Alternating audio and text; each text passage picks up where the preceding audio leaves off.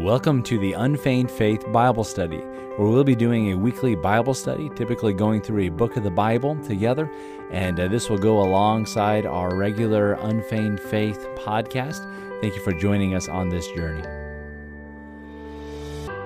This next portion of Scripture, I'm going to try not to dive in too deep because it's kind of some confusing things here, but it's something to be helpful for us today.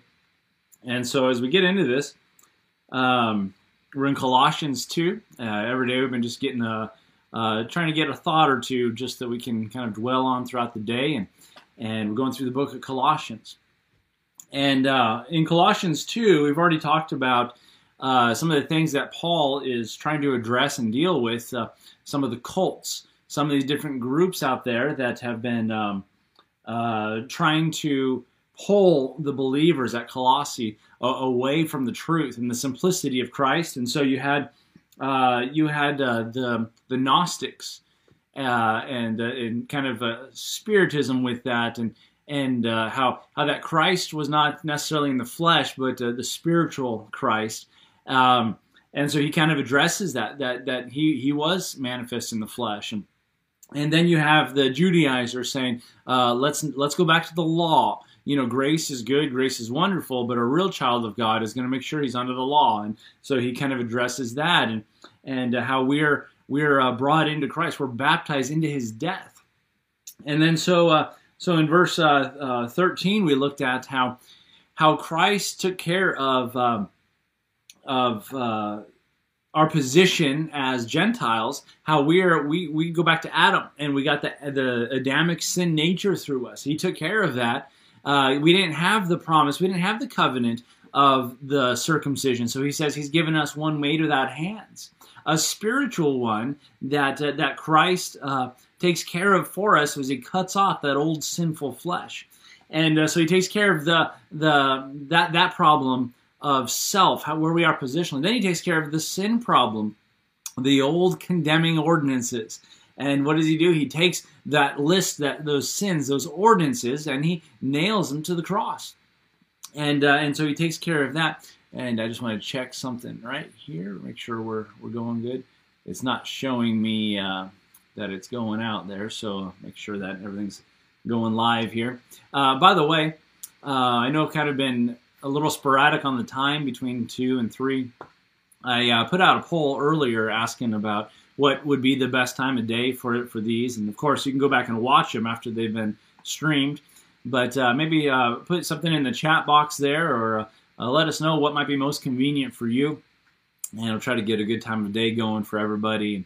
And love to hear the comments. Love to see who all is watching and tuning in, as these, I hope, are a blessing to you all.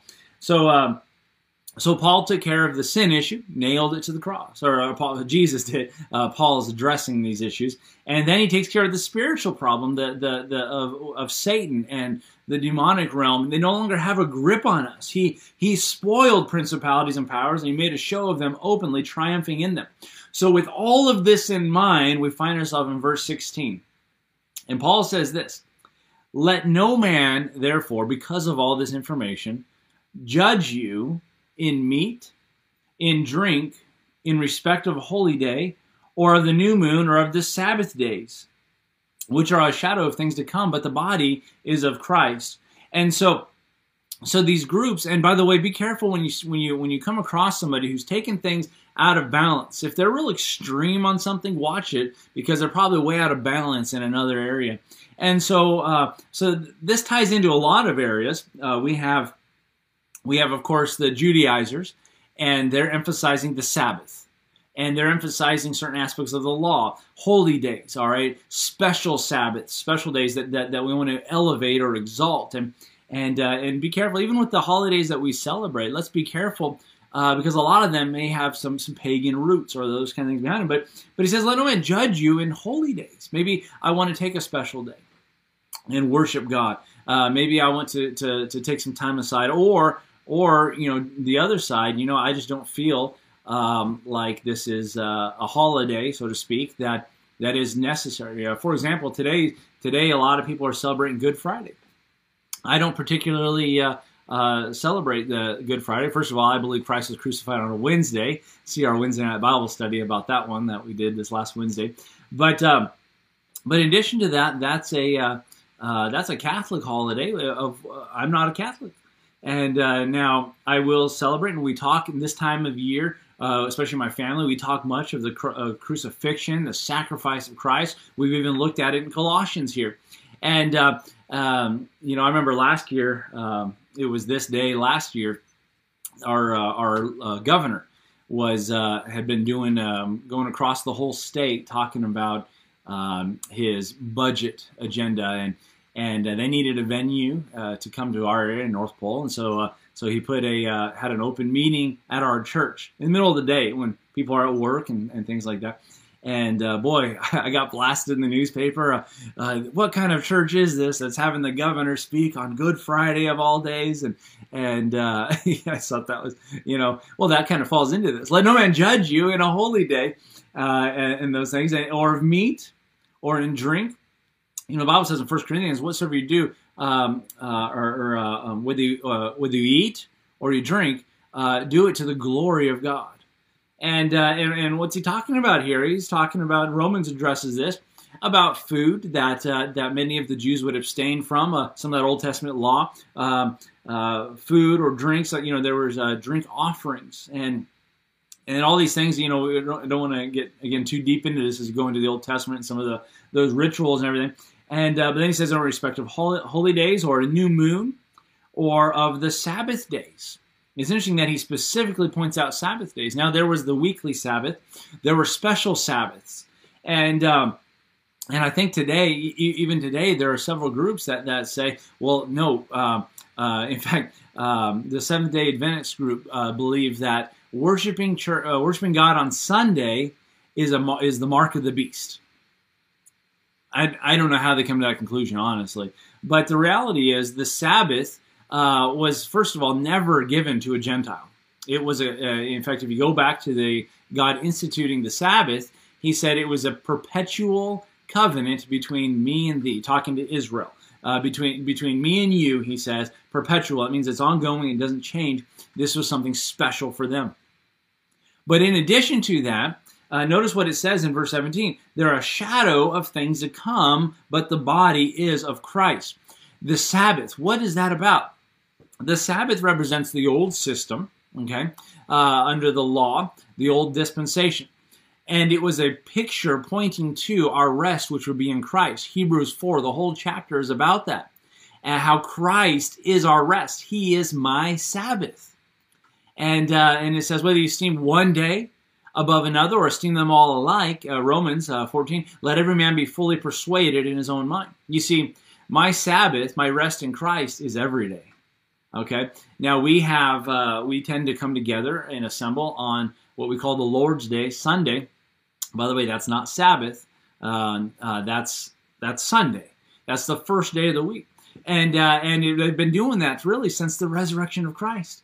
It symbolized his resurrection, the new, everything's new and afresh. So we come together on the first day of the week, and they've been doing it ever since. When I first heard that claim that worshiping on Sunday was instituted by Constantine and a sign of the mark of the beast, I decided, okay, well, I'll do some homework and let me go back through. First of all, start with Scripture. Did they meet on Sunday? Yes. Okay. And they'll say, well, no, they went to the synagogue on Saturday. That's because no one would be there in the synagogue on Sunday because they met there. If you're trying to reach Jews in the synagogue, it only makes sense that you're going to show up on the day that they are assembled together. And so that's the first start, okay? And it talked about them meeting on the first day. In fact, remember it was Sunday night that Jesus met with his disciples. They were locked in that upper room. They closed, the doors being shut. Jesus came in and stood in the midst. That was Sunday night. That was Sunday evening school, church, all right? 7 days later, it says 8 days later, referring to the next Sunday, Christ shows up again, and that's the time when Thomas was there with them, because he wanted to see the sign. So he meets Jesus, sees the sign, he touches his hands and his side, and says, "My Lord and my God," and falls down worshiping him. But that was Sunday evening, and so we have these examples of Scripture. So then I started reading through history, and what do I find? I find certain church leaders in the 1st century, in the 2nd century, before Constantine. Now what were they doing? They kept referring to Sunday being the Lord's Day. The first day of the week being the Lord's Day, and those kind of things. But again, would it be a sin to have church Saturday night? No. Would it be a sin to have church Tuesday? No. I mean, this is the liberty we have in Christ. Again, he took the handwritten ordinances. He abolished it. He said it's not about this anymore. It's about a relationship. It's not these do's and don'ts to make sure you have a right standing with God. Christ makes our standing right. Okay. In fact, Romans 10. Christ is the end of the law. He's the end of the law, and so now we say, okay, rather than the letter of the law and the crossing all the T's and dotting all the I's, we ask this question: what pleases God? How can I make him happy? If I'm not my own, I've been bought with a price, and I'm to glorify God with my body and my spirit, which are God's. How do I do it? What pleases him as my master? Okay, and that's now kind of the approach that we have with it. So he says these things, all these rituals, all these things, they're a shadow of things to come, but the body is of Christ. You better go back to the tabernacle. You go back to the temple. It's all pointing to the Lord Jesus Christ. Every aspect of it. We're talking about him being crucified. All right, and then in the grave. Well, the crucifixion, what is that? The lamb slain. All right, even in Revelation, it refers to him. He still has the wounds as a testimony for what he did. The lamb as it had been slain. But he was the sacrificial lamb. You know what else he was? He was the scapegoat. In the Old Testament, on the Day of Atonement, they would sacrifice a lamb, but then they would put their hands on this goat, and they would symbolically transfer the sins onto this goat, and then send him out into the wilderness, send him out of the camp. And so here's what happens. Our sins were transferred onto Christ, the scapegoat. He's the Sabbath. He's our rest. We no longer have to work and labor for our standing with God. He made it possible. He is our rest. We rest in him. Okay? And on the list goes. Verse 18. Let no man beguile you of your reward in a voluntary humility and of worshiping of angels, introducing into those things which he hath not seen, vainly puffed up by his fleshly mind. You say, what in the world did I just read? Let no man beguile you of your reward in a voluntary humility. This is the way they come to you. It's in this humility, and it's a feigned humility, because the last part of the verse says they're puffed up. That's another word for they're proud. Okay, so this isn't a real humility. And by the way, the cults and false religions, they're going to have these approaches, and so he's going to kind of lay into some ideas here to look out for. They come with a false humility, and what are they going to do? They're going to beguile you, trick you. Remember earlier in the chapter, the subtlety that draws us away, that pulls us away. Remember, the Bible talks about how the devil beguiled Eve in this subtlety. It was a kind of trickery. And so very similarly, he says, jumping back to verse 8, beware lest any man spoil you through philosophy and vain deceit. After traditions of men, and in verse 4, this I say, lest any man should beguile you, there it is again, with enticing words. They're going to draw you in with some words and some ideas. And so many times, and look out for this, because here is where the cults come from.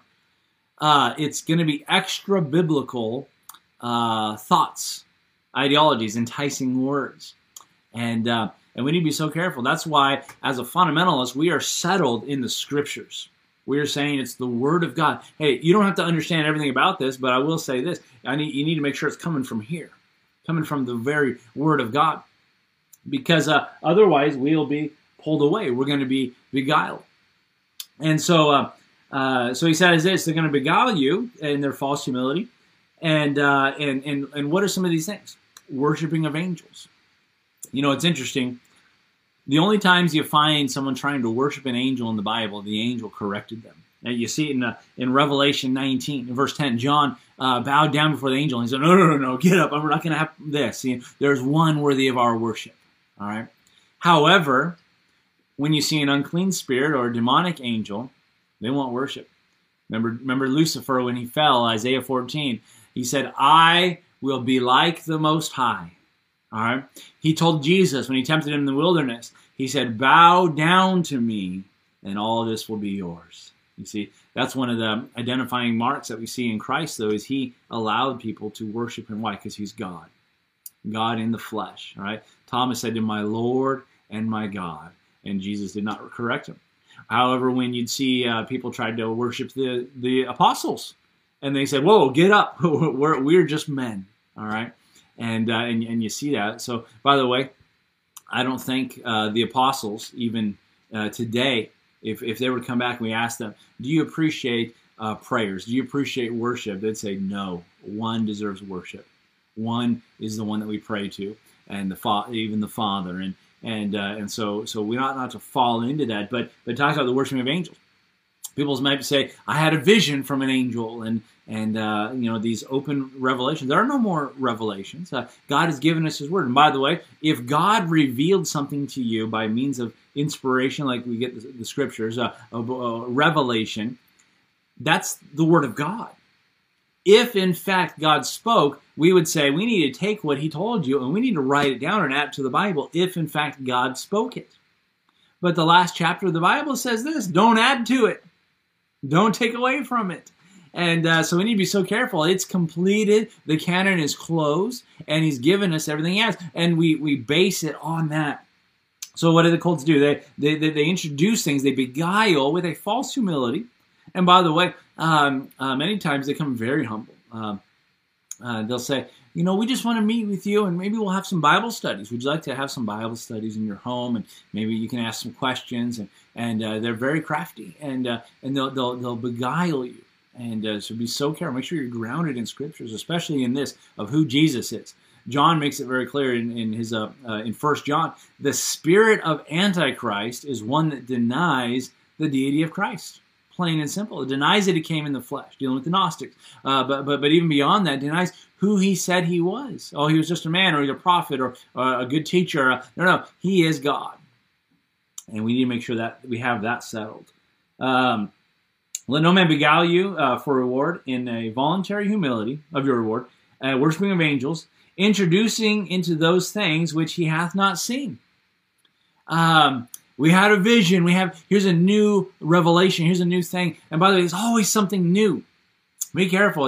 Solomon said best, there's nothing new under the sun. Now, maybe you'll see something you never saw before. I love when that happens. My eyes are open. Wow, I never saw that before. I get excited because the Word of God is alive and it is powerful and it's going to show you things. But be careful when there's like a new doctrine that arises or a new idea and these kinds of things. There are groups out there. There's a group, the Last Revival. There's these apostolic groups. Be careful with these new visions, these new revelations, and look at them closely because here's what you're going to find when you try to nail them down on the gospel. At the root of every cult, every false doctrine, every false denomination, here's what's at the root: works. They won't call it that. Oh, we believe we're saved by grace. Watch them. Works. And many of these teach that you can lose your salvation. What does that mean? That means works. If I did nothing to get it, what makes me think I could do something to keep it? Okay, unless it's works. All right, so we need to be so careful with that. Either I'm working for my salvation, which diminishes the sacrifice of Christ, or I'm trusting in Christ for my salvation by faith. And there's no more. Christ is the end of the law. There is no more work. There is no more required. All right, let's move on. So he says he's introducing things that they had not seen. All right, I had a vision. I had a revelation. An angel descended and gave me the golden tablets, and I wrote the Book of Mormon. These kinds of things. These are nothing new under the sun. Again, this is what was happening to Colossae. Cults were addressing them. The Judaizers were addressing them and trying to pull them away, beguile them from Christ. All right. And then he says this, vainly puffed up by his flesh, by his fleshly mind. What is this rooted in? By the way, all these cults, they have this mentality. We have understanding that you don't have. We have an idea, we have a thought, we have a doctrine that you don't understand. And so we want to show it to you that you might more fully understand. Now, there are things that I don't understand in the Scriptures. I'll be the first one to admit. There are things that Bible believers, many don't understand or even don't agree on. But when you start saying, you're going to need us, I was talking to a Mormon one time, and he said, well, you need our book to help better understand your book. By the way, why would God release a commentary on the book he gave us so many centuries after he gave us a complete book? All right? He gave us the commentary. He gave us what he wanted us to have. The best commentary on the Bible is the Bible itself. And by the way, I don't want to go to a book that its first contradiction is in the introduction. That's the Book of Mormon. Very first contradiction in the introduction. You can go read it and see if you can find it.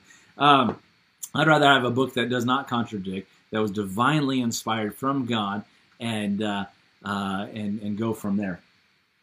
Let's see, where are we at? Verse 19.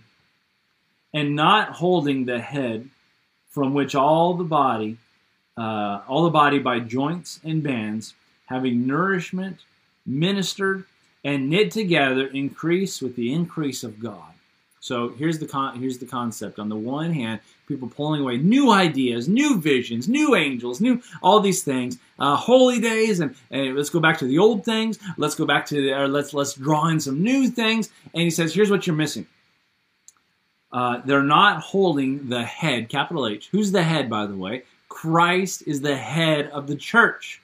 All right, and we have to have that settled. If he's the head of the church, how do we know if we're following him? Well, he gave us his word. Christ is the word. So we go to the word and say, well, here's what the head has for us. Here's what he wants us to do. And if anybody is resisting what is laid out plainly in Scripture, then here's the point. They are not following the head. The head is Christ. All right? Well, I know the Bible says that, but, well, you stop following the head. Well, this is 2020 right now, and things are a little different. No, stop. You're not following the head. The head is Christ. He's given us the word. He's laid out what he wants for us, and especially as we talk about the church, New Testament, as he's given us the doctrine. He's given us everything we need for this day and age that we live in. All right? And so he says, let no man beguile you, verse 19, and not holding the head, from which all the body by joints and bands, having nourishment, ministered, and knit together, increaseth with the increase of God. You know how I want increase? I want increase that comes from God. As we're knit together, as we're unified together, you know what happens? The cults, they want unity. Denominations that are in error, you know what they want? They want unity, an ecumenical unity. Let's set aside everything that divides us. And what ends up happening is it's a false humility, and it's apostasy, because you have to set aside that which divides. And what divides? What the head said. What Christ said. It always divides. It's always a dividing line. If you're on this side of what Christ said, guess what? We can fellowship. But if you're on that side and opposing of what Christ said, we don't really have fellowship. Amos 3:3, can two walk together except they be agreed? The answer is no, they can't. And so it sounds good in humanly thinking. In fact, he even pointed it out. He said they have a fleshly mind. Humanly speaking, we say, boy, we can get a lot more done if we all just kind of come together. And what ends up happening is we don't talk about the things that divide. So we stop talking about the blood atonement.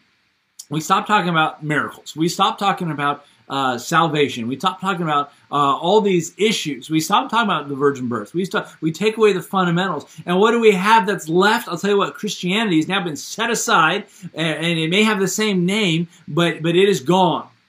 And all you have left is humanism. All you have left is intellectualism, spiritism, mysticism, all these isms, and they're apart from Christ. Why? Because we didn't follow the head. We're not knit together. There's nothing that binds us. There's nothing that holds us together. He says, knit together and increasing. What's the increase? Well, what Paul prayed for back in chapter 1. That we'd increase in our understanding and our knowledge, that we're grounded, that we know Him and He knows us. There's this communion that's taking place. Why? Because of the Word. So we get in there, and it says,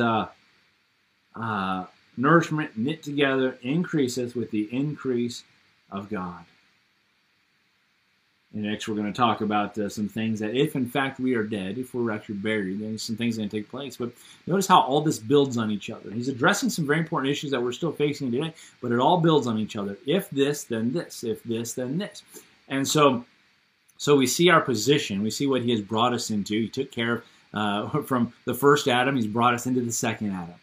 The sin issue that the ordinances were against, He took it out of the way, nailed it to His cross, and has forgiven us all trespasses. Oh yeah, and the demonic realm that's at us and attacking us, He's made a show of them openly, and He triumphed in them, and we're placed in Christ. And so now, what's the trick of the devil? He's going to try to beguile us with enticing words, with these thoughts. Well, have you considered this deeper knowledge? Have you considered this greater truth? And we start building on all these things, and He says, let's step back, follow the head. Let's make sure that we're knit together. All right? And so, folks, here's the challenge.